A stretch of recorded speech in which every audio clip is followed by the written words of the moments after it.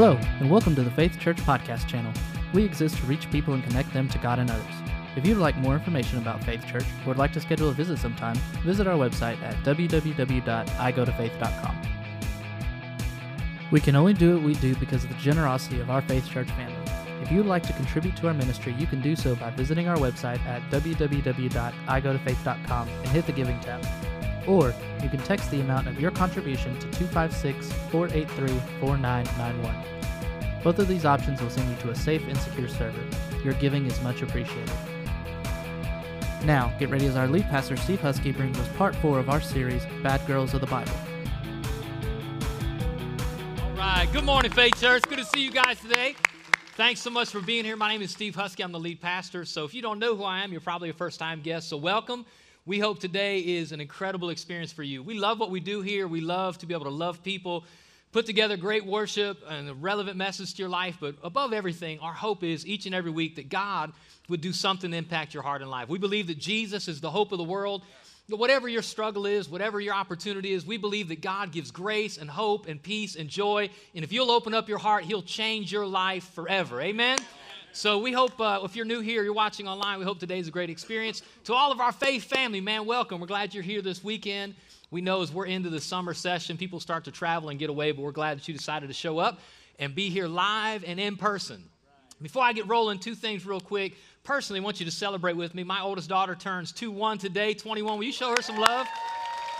My oldest daughter, Kayla. If y'all would give her gifts, that means I wouldn't have to. That'd be awesome.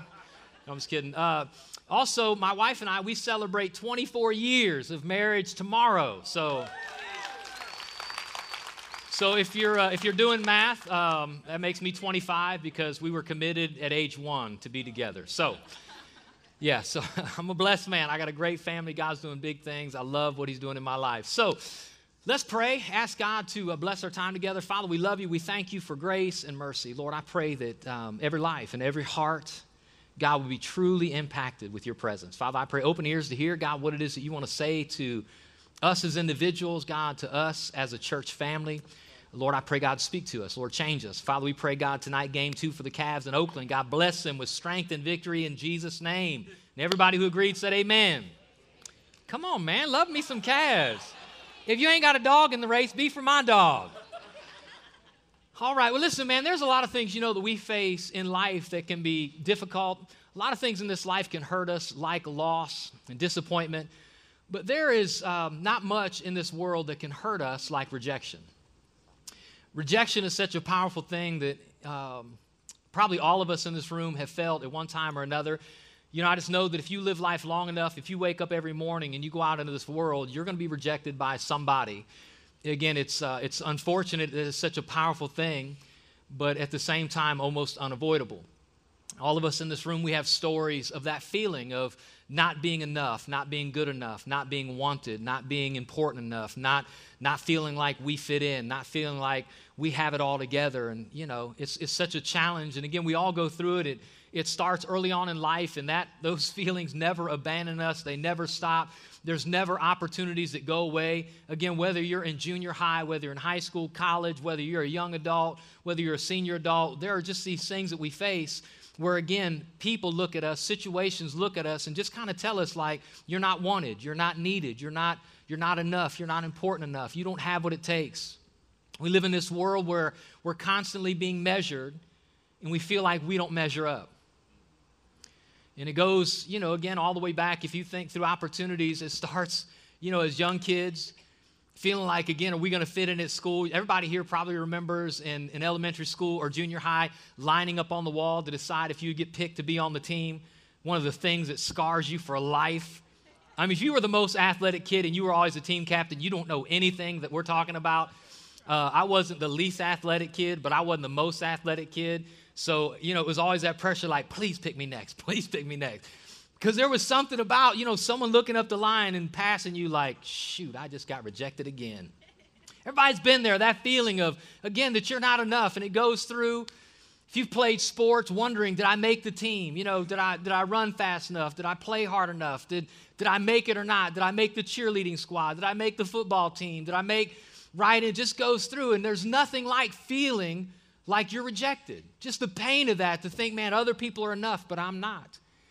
It goes through into college, trying to get in. This is why a lot of college students, or those going into college, we have 2 and 3 options of where you want to go to school, because there's a chance you may not get into the school you want, because rejection is something real that happens in life, that someone's going to look at your transcripts, someone's going to look at your achievements and say, you're not enough. You're not good enough for our school. We go to school, and then we try to get in certain programs in school. I remember when I was at Akron U and trying to make it into the engineering program at that time. And, I always pushed myself really hard. I took a lot of credit hours, tried to finish quick. So every semester took 18, 19 credit hours. Even in the summer, I would go both summer sessions and just push it. One summer session, I took Calc 3, which is not a class you should take as a summer session. And I'll never forget, I knew I was struggling. I knew, it wasn't clicking like some other math. There was a lot of information quick.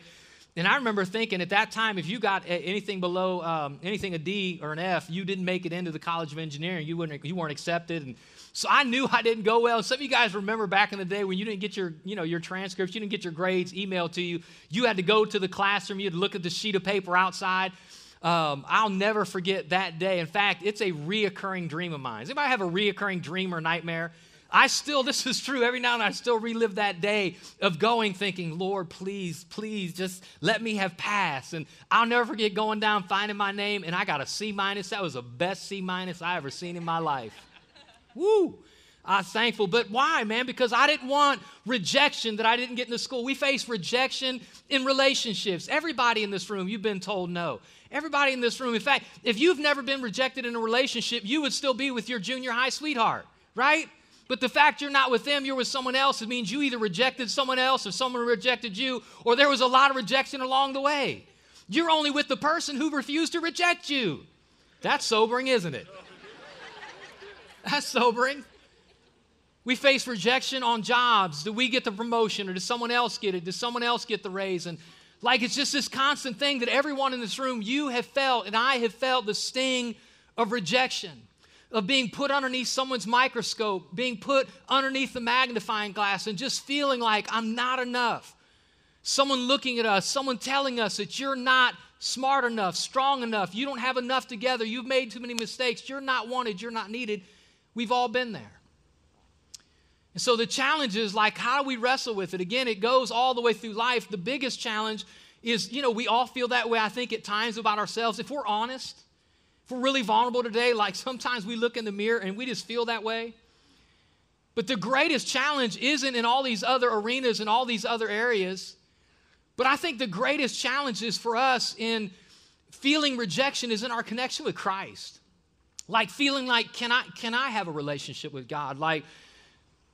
Would God ever really love me? Would I ever really fit in? Because if we're honest, there are times, and I've heard it said, you've heard it said, you invite somebody to church and the response is this: hey, if I ever show up there to church, what will happen? The roof will cave in.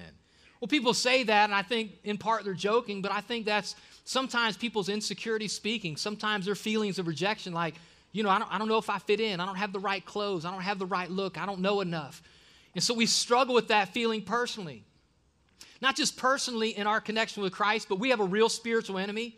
Some of you need to know this. The greatest tool the enemy has is to tell you that you're not enough, that you're rejected by God, that he brings this heavy weight of condemnation, and he reminds us of our mistakes, and he reminds us of our shortcomings. If you're perfect, this doesn't apply to you. But for all the imperfect people in the house, come on, make some noise. He's able to remind us where you've messed up, where you've fallen short, where you missed the mark. And so, it's just this way of him telling us, God would never accept us. If God had a team, he wouldn't pick you. If God was a captain, he wouldn't call you off the wall. If God was going on a date, you wouldn't be his date. It's this constant weight of, am I enough? But here's where it's the worst, and this is where we're going to go for a few minutes today.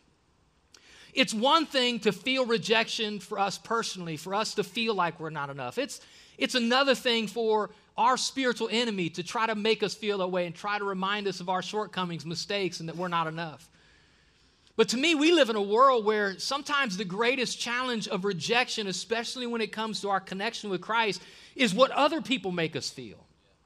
That we live in a world and we live in a culture and we live in a society that sometimes people point their finger at us, and maybe not literally but figuratively, and make us feel like, hey, you would never fit in. Your lifestyle, your actions, your choices, where you've been and what you've done, God would never accept you. And here's what I want you to know just right out of the gate today is people have authority to reject you from a lot of things, but they can never influence your acceptance before God.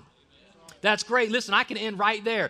I'm telling you, people can tell you can't have the job, you can't have the date, you can't have the guy, you can't have the girl, you can't have the promotion, you can't get into the school. But I'm telling you, there is no person, no priest, no church, no bishop, no grandma, grandpa, aunt, uncle, neighbor. There is no Baptist, no Pentecostal, no charismatic. There is no one on the face of the earth that can influence your acceptance before God. It's just you and him, and that's it.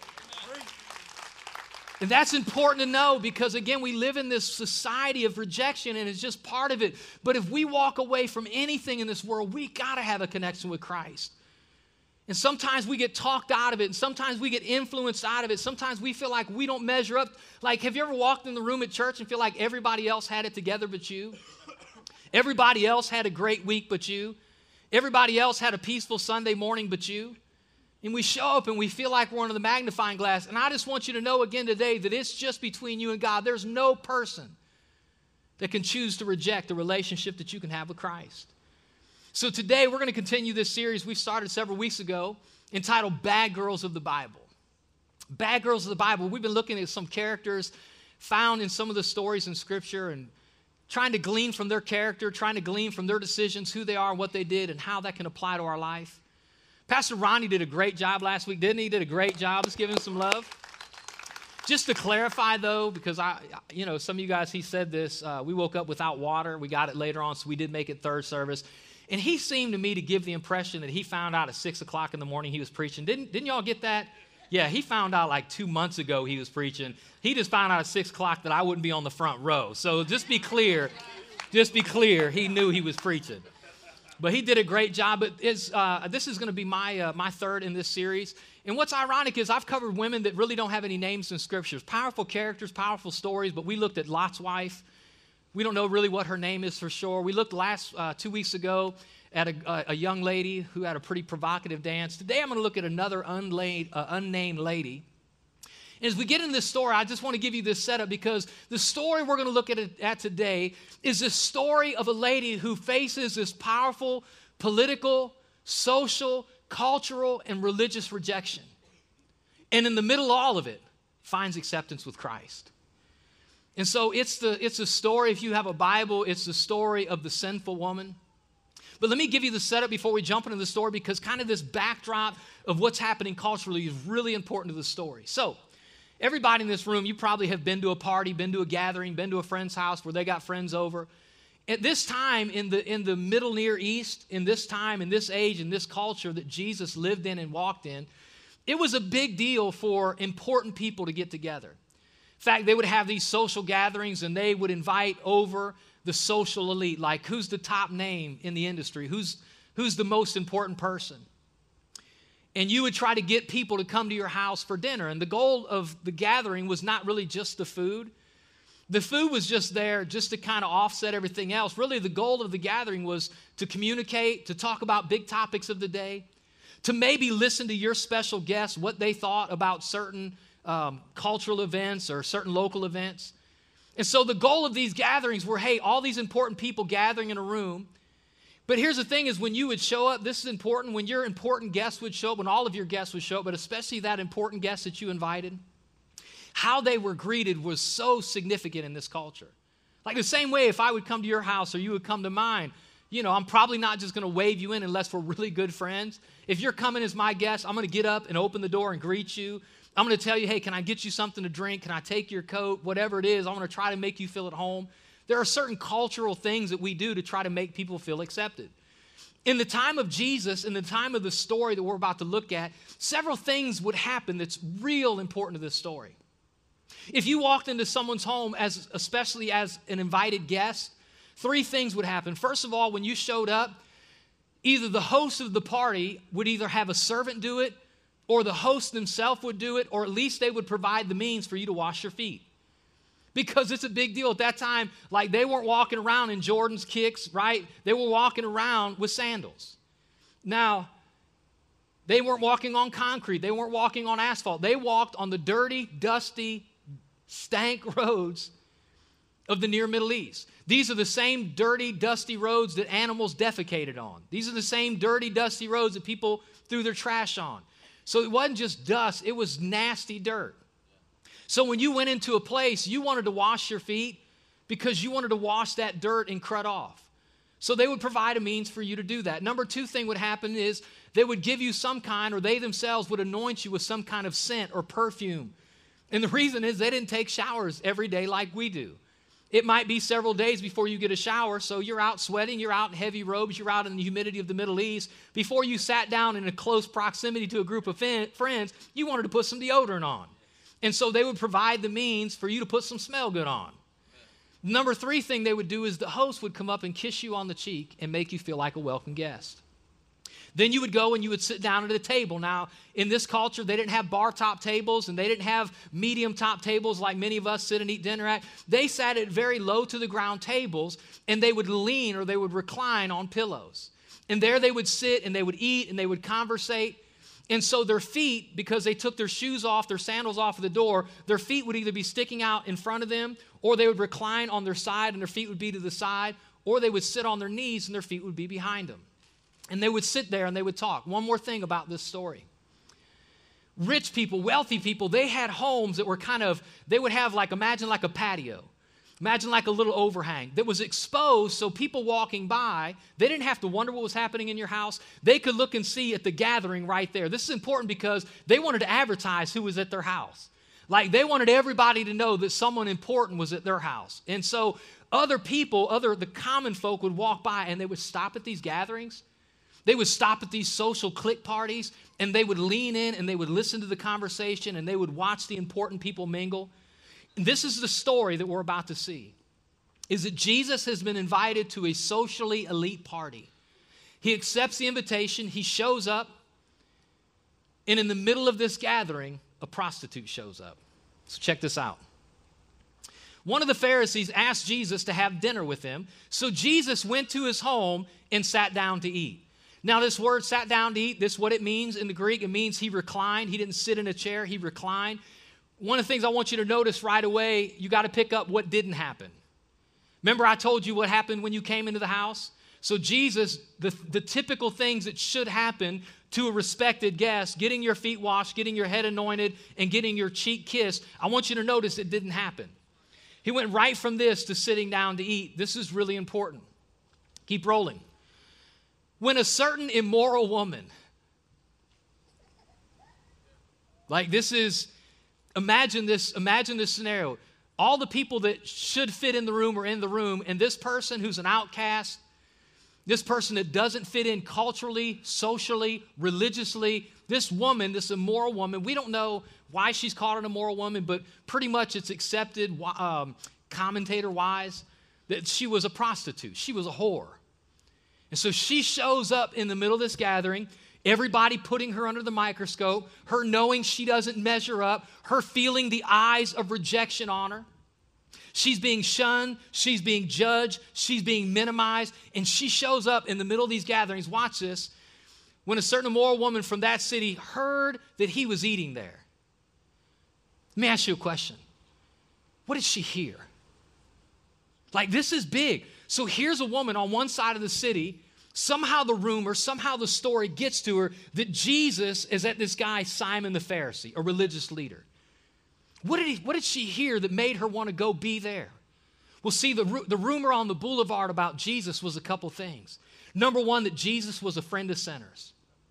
That Jesus didn't just accept the socially elite people. Jesus didn't just accept the people that fit in the religious bubble. That Jesus accepted everybody, no matter who they were, what they had done, where they had been, no matter what it was. Jesus was a friend of sinners, and she knew she was a sinner. And so she started saying, what if it's true? What if what I'm hearing about Jesus is true? That if everybody else in this world rejects me, maybe there's one person who'll accept me. The other thing that was the rumor on the street about Jesus, not only was he a friend of sinners, but he was a forgiver of sin.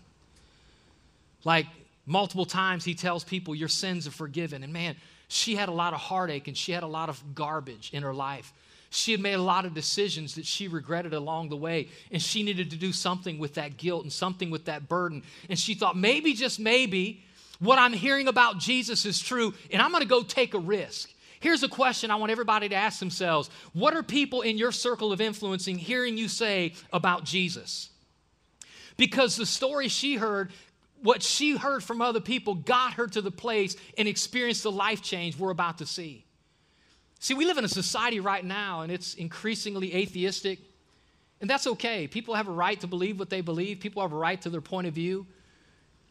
But I think the reason so many people are turning away is because we live in this society and culture of rejection, especially when it comes to religion, especially when it comes to a connection with Christ.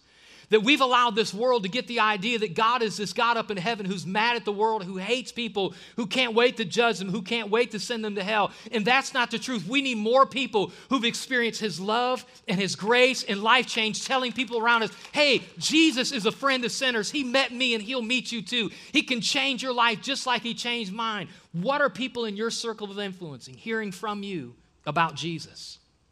As a church, I just want you to know, if this is your church home and we're your church family, one of the greatest things you can do is take personal responsibility to share your story with people.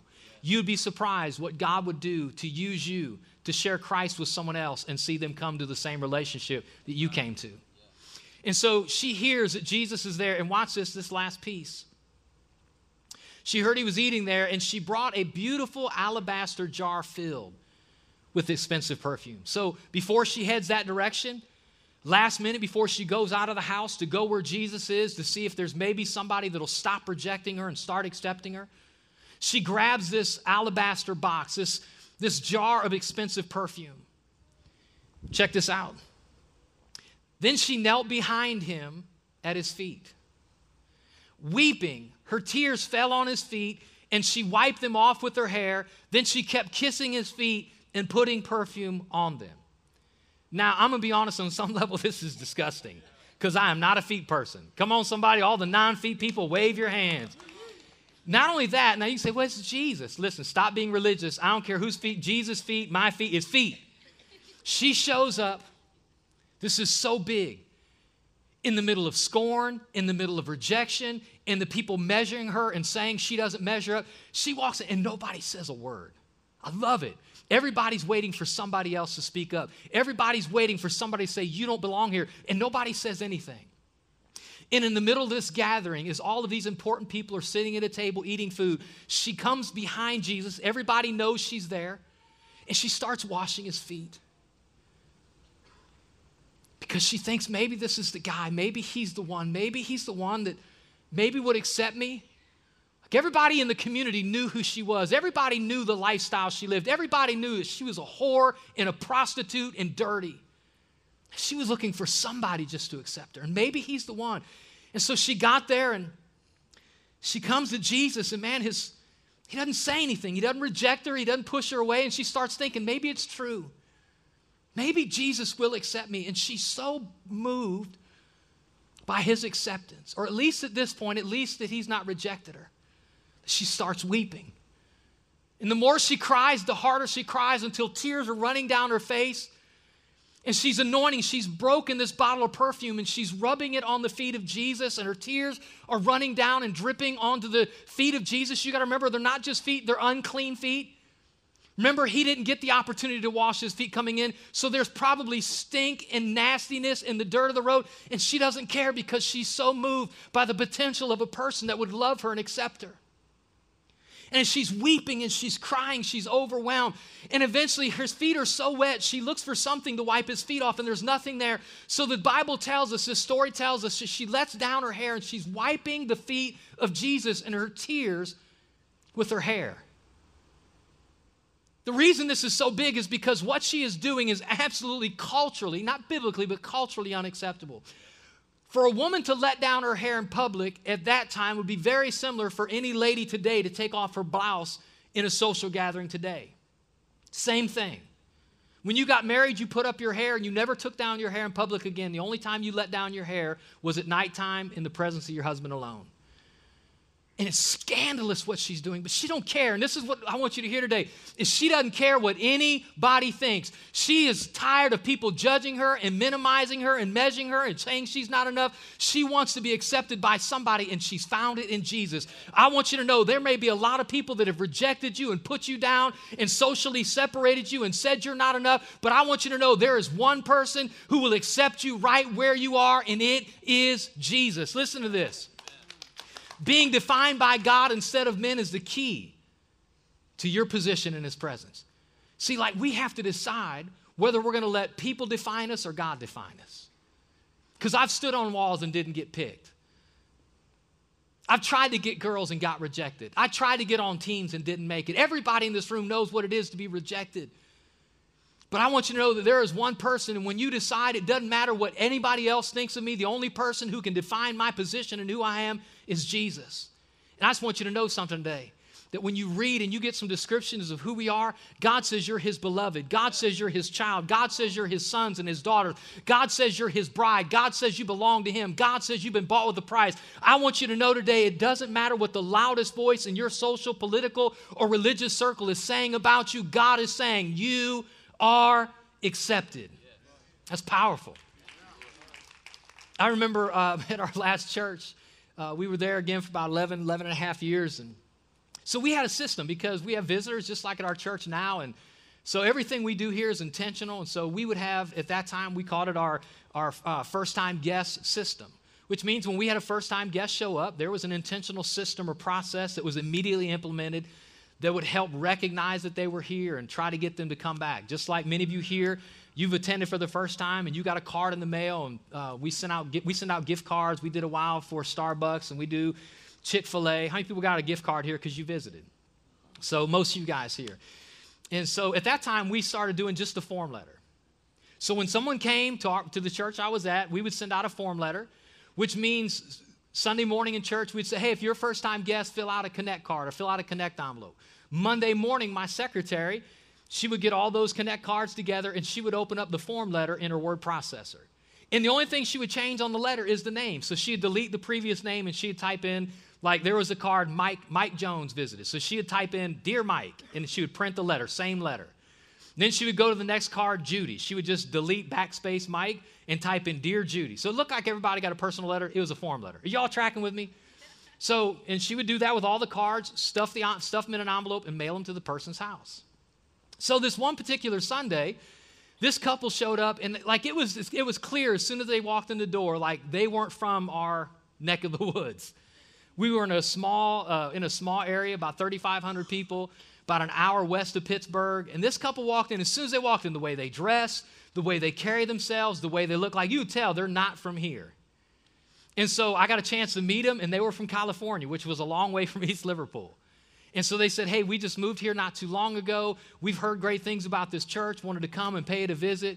And so after service, we're chatting and like, man, we love it. This is a great church. This is exactly what we've been looking for. We're definitely going to be back. And they seemed genuinely fired up. So I was fired up that they were fired up. Let's get fired up. And so the next day, they filled out a Connect envelope. I think her name was Lisa. So the next day, we're filling out all of the form letters to all the people who visited the day before. And so my secretary opens up the form letter, and she deletes the name, and she's typing in, Dear Tom, and types in Tom. Well, she gets to this person that had also attended. I think maybe her name was Melissa. She types, Dear Melissa, and then prints the letter and folds it up. Well, she gets to Lisa, the lady that I had met, the couple, and she forgot to change her name. So she just printed a Melissa letter and sent it to Lisa. Are y'all tracking with me? Now, here's why this is a big deal. Like, that's a mess up. We don't like to make mistakes like that, but mistakes happen. So we didn't know it happened at the time, so I'm sure Lisa's at home, and she opens a letter, and it says, Dear Melissa. So next week, I'm expecting this couple to come back. They don't come back. And I'm like, well, man, they said they loved it. I thought they'd be back. Well, things happen. So I thought they'll be back next week. So next Sunday comes, they don't show up. So I thought, I'm going to call them. She filled out a Connect card, left her number. So I call her up, and I'm like, hey, this is Pastor Steve. You visited a couple weeks ago. We met after church. You said you loved it. I just haven't seen you. Just want to see what's going on. And this is what she said. This is a true story, by the way. This is absolutely true. She said, well, she said, I just figured you knew the truth about me, and so, we didn't really feel comfortable coming back. And I said, what do you mean? I'm not really sure what you mean. She said, well, you used my screen name on the letter. And I was like, Lisa, I don't know what you're talking about. Like, tell me what's going on. What do you mean? Like, you came, you had a good time, waiting on you to come back. She said, we got the letter in the mail, you thanking us for coming, and you used my screen name, Melissa, and my name's Lisa. That's what we told you my name was, but use the name Melissa. And I'm like, I'm not trying. She said, well, I was a porn star in California, and my screen name was Melissa, and we thought when you sent us, it was a mistake. We just didn't change. She said, we thought you were letting us know that we knew that she was a porn star, which I thought, how would she know that I knew porn stars' names? I was more offended by that than I was. So she thought, because just a simple mistake of forgetting to change, she thought we were sending her like this covert message, like wink, wink, we know you're Melissa does Minnesota, whatever. But we know. And so this is what she said. She said, so we loved it. We loved the church. We had a great experience. But now that you know my story, which she had been in the porn industry for like 15 years, had decided to get out, which is why they moved from California, wanted to kind of get away from the big city, came to church, loved it. But she said, we can't come back because she says, now everybody knows. And I said, we didn't know until you just told us. And I'm not going to tell you. She said, we just can't. I'm just afraid people will look down on me. And I felt horrible that somehow just through a miscommunication, through a simple mistake on a form letter, that she thought we were judging her and putting her under the microscope. And I just want everybody here to know this who struggles. Never let culture tell you how close you can get to Jesus. You can get as close as you want, and nobody can keep you from him. And the sad part was, man, Lisa had determined that I was judging her. Somehow our church was minimizing her. And she said, man, I just can't come back. It's heartbreaking. Heartbreaking. So you go through this story, and here's what's really cool about this story is what this lady did. Again, man, she's going through this crazy thing of kissing the feet of Jesus and wiping his feet off, and she's anointing it with oil. And this is so cool because remember that alabaster box? Remember that vial of perfume? Remember, the Bible says she intentionally took it. Before she left her house to go where she was with Jesus, she took the perfume. Come on, everybody say perfume. Like, why would she take it? It's because it represented not just a way to anoint the feet of Jesus, it represented her industry. See, this perfume was part of her lifestyle. It's what she put on herself to draw her customer base in. That as she stood on the street and as men walked by, they were lured in by the scent of her perfume. It was not only the thing that she used to lure men in, it was the thing she used to cover up the scent after she was with a man. And so this was key to who she was. This perfume, this expensive bottle of perfume was key to her business model. It was key to her living successfully as a prostitute. And when she went and she broke it and smashed it at the feet of Jesus, what she was saying was, I'm done with that old lifestyle and I'm becoming somebody new. It was an act of repentance and worship, saying, I'm leaving the old behind and I want to be somebody new. Listen, I want everybody to know something. A lot of people are going to try to keep you from Jesus, but listen to me, the distance between you and God is repentance. That's it. The distance between where you are and where he is repentance. And man, this lady, she showed up with such boldness. Here's a verse, Hebrews 4:16 says, so let us come, read this with me, boldly to the throne of our gracious God. There we will receive his mercy and we will find grace to help us when we need it most. Well, who is this to? This is to anybody who's willing to come. You say, but wait a minute, Pastor Steve, like you don't know me and you don't know what I've done and you don't know what I've thought, and it doesn't matter because this verse is to everybody. If you'll boldly come, well, what keeps you from boldly coming? What you think of yourself, what you've allowed the enemy to make you think of yourself, what you've allowed the religious elite to make you think of yourself. And when you determine it's not what people think of you, but what God thinks of you, you'll come just like this prostitute came. And so listen to this. It's our repentance, not a reputation, that defines our acceptance before God. Again, man, she showed up and she felt broken. See, here's the crazy thing, and this is not talked a lot about in church. Like, while we need to celebrate that God accepts us, God calls us to repentance, which means when we come and know that he accepts us where we are, God really gives us the strength and gives us the grace. Not that we'll ever be perfect, but our goal is and our heart should be that now we want to live a life that honors him, which means sometimes we got to let some old stuff go and embrace a new life as we follow him. And that's exactly what she did. The reason this was so powerful, it wasn't just the crying, it wasn't just the weeping, it's what she broke in his presence to say, I'm choosing a brand new lifestyle. So here's the question, what is it that you need to let go of as you get into his presence? Go through in this story and says, here's the contrast. This is powerful. So here's this woman. We don't know her name, the sinful woman, the immoral woman. There's another person in the story that's pretty significant. It says, when the Pharisee who'd invited him saw this. So he's watching this prostitute rub herself and her hair all over the feet of the rabbi, Jesus. And when the Pharisee who had invited him saw this, he said to himself, which just because you don't say it out loud, God knows what you're saying. I have found it's the religious people that mumble inside the most. If this man were a prophet, he would know what kind of woman is touching him. Come on, read it. She is a... See, here's the problem that Simon made. Simon thought there were two categories in life. There were holy people and unholy people. And as he sat there and he looked at that woman, that prostitute, here's what he did, is he put himself in the holy category and said, she's unholy. And I'm just telling you, listen, can I just be honest today? I've done this. I've looked at people, I've heard of decisions, I've watched lifestyles, and here's what's crazy is the longer you're in church, the more likely you are to do this. It's just weird, like we start buying into this thing like, I earned this, like I deserve this. And I'm just telling you, listen, all of us come to Christ the same way, by his goodness and his grace and our repentance. It's all the same way. But the longer we play the game, the more we start believing our own hype. Come on, anybody. Anybody know like when you look back at when you were younger, the older you get, the cooler you were? Come on, somebody. It's the same thing in our relationship with God. Like the longer we serve Christ, the more we think somehow we deserved it. And the truth is there are two categories. There's a holy category and an unholy category, but there's only one person that fits in the holy category, and that's Jesus. All the rest of us are in the unholy category. I'm just telling you. And so Jesus didn't show up, and he didn't come to make bad people good. Jesus showed up to make dead people alive. Because we're all dead in sin. We've all made mistakes, and we all need the life that Jesus came to bring. And so she's a sinner. Watch this. It says, then Jesus answered his thoughts. He's reading his mail. I love it. He's like, Simon? Like I believe if the dude had a middle name, Jesus would have used it right here. Simon, he said to the Pharisee, I have something to say to you. It's about to get real.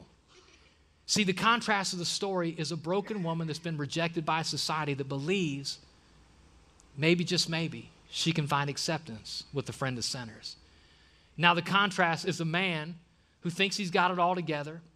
And I think maybe he thinks that Jesus is going to tell him, hey, this woman can learn something from you. Instead, he's about to tell Simon, hey, you can learn something from this woman. Then Jesus told him a story. Come on, we're almost done. Everybody read this. A man loaned money to two people, 500 pieces of silver to one and 50 pieces to the other. But neither of them, come on, y'all got to say it, but neither of them could repay him. So he kindly forgave them both, canceling their debts. Who do you suppose loved him more after that? Simon answered, I suppose the one for whom he canceled the larger debt. That's right, Jesus said. You know what Jesus is saying is, we all have a debt. My debt might be bigger than yours. Your debt might be bigger than mine. But we all have a debt. We all have a past. We all have something that Jesus should reject us over. But he accepts us nonetheless because Jesus paid the price for all of us to be in his presence. And he goes through, listen to this. Jesus didn't come again to make dead people good, but dead people alive. Then he turned to the woman and said to Simon, look, y'all got to read this. Look at this woman kneeling here. It's like he wants attention drawn, but he says, he doesn't say, look at this sinner. He doesn't say, look at this prostitute. He says, hey, Simon, that's a woman in front of you. Come on. We do this thing where we put people in boxes and we label them and we give people tags and we look at some people and we judge them based on their lifestyle. Hey, that person's a fill in the blank, whatever you want. And once we've tagged somebody as a certain type or a certain lifestyle, that's all we see them as. What Jesus is saying about this prostitute that suffered rejection her whole life, you know what he says? She's a woman. She's made in the image of God just like you are. She needs acceptance just like you do. It's not about her tags. It's not about her titles. It's not about the names people put on her. It's not about the people that measured her and said she came up short. She's a woman. And I'm just telling you, there will be the temptation in the church in this time. And this is why people are running from church instead of running to Jesus. Is because they have perceived that when we look at them, all we see is their lifestyle, their mistakes, their struggles, and that's how we judge them. What God says is when you look at your neighbor, when you look at your coworker, in spite of what they've done, they are not what they've done. They are who God's called them to be. So see them as a person. He says, look, she's kneeling here, and when I entered your home, you didn't offer me water to wash the dust from my feet, but she washed them with her tears and wiped them with her hair. You didn't greet me with a kiss, but from the time I first came in, she's not stopped kissing my feet. You neglected the courtesy of olive oil to anoint my head, but she has anointed my feet with rare perfume. Why would one person worship so desperately and another one just sit there? Here's why, because the depth of your worship is dictated by the depth of His grace in your life. If you don't think you need grace, you'll never be driven to worship. See, the reason I live the life I live, the reason I try to do what I do, the reason I've chose to be a pastor, the reason I give the money I give, the reason I try to be the person I am, the reason I want to honor God is not to get God to love me. I want to be in response to because He loves me. That God said on the cross, I love you, Steve. And in my lifestyle, I want to say, I love you back. But you'll only do that. You'll only live that life. You'll only worship. You'll only give. You'll only celebrate if you really understand what Jesus has done to make you accepted. The story's almost over. He says, I tell you her sins, and they're many.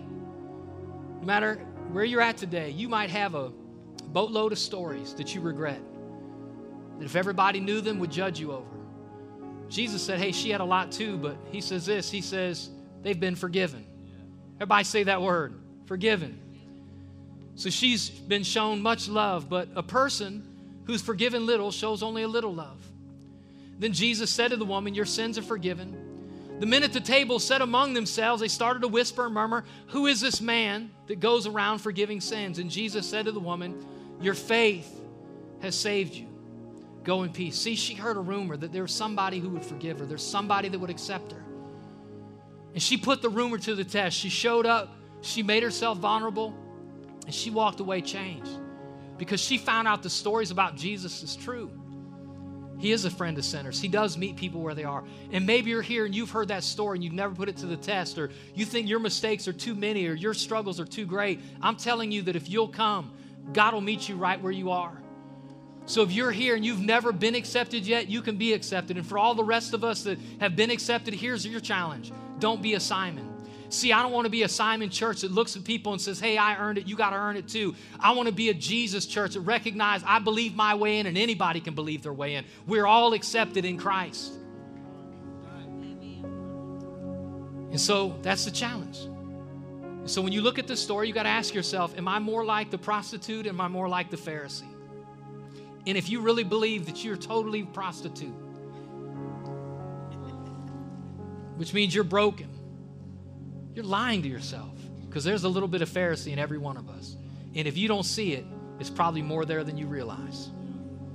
And so I want to pray for us as a church. Lord, I pray, God, right now that we would put ourselves in this story and we would recognize quickly where we would be in this story. And I pray, God, any part of our heart, any part of our life, that God would be quick to judge and quick to minimize and quick to reject people around us. God, you would expose that religious spirit in us, that religious heart that makes us feel like we're better than others, that we need less grace than others. Lord, I pray Faith Church would be a church that recognizes we got here by grace, and that same grace is available to every person in our community. God, let us be a Jesus church. And Father, I pray for some of us here that have never came because they never thought they'd be accepted. God, there's people here today that they got a lot of sin. They got a lot of stuff. They got a lot of baggage in their life. And if you're here today and you say, Pastor Steve, I want to let go of my baggage. I want to say yes to Jesus. I want to experience what that woman experienced. I want to be forgiven. Then I'm going to pray one more closing prayer. If that's you, I want you to lift a hand real high. You say, Pastor Steve, pray for me. Today, I want to experience God's grace just like that woman did. Today, I want to experience forgiveness that she did. I want you to know it's available to you. All you have to do is ask him, and he'll meet you right where you are. All over this room, as I close in prayer, if you want to be included in this prayer, you want to say yes to God's grace and yes to his love, I want you to lift a hand real high. Come on, lift it up real high and leave it up so I can see it. Say, Pastor Steve, pray for me, man. I want to say yes to Jesus. Thank you, thank you. Come on, lift it up so I can see it real high. Thank you, thank you, thank you, thank you, thank you, thank you, thank you, thank you, thank you, thank you, thank you, thank you, thank you. I see all the way in the back. Thank you. A lot of hands. Let's close with this prayer. Come on, church. Say, Jesus, I believe that you love me and you accept me in spite of my past, and you offer a brand new future. I repent of my sin, and I ask you to forgive me, to come into my life and to help me from this day forward to follow you. In Jesus' name. And everybody who agreed said amen. Come on, can we thank God for a lot of people right here that just gave their heart to the Lord?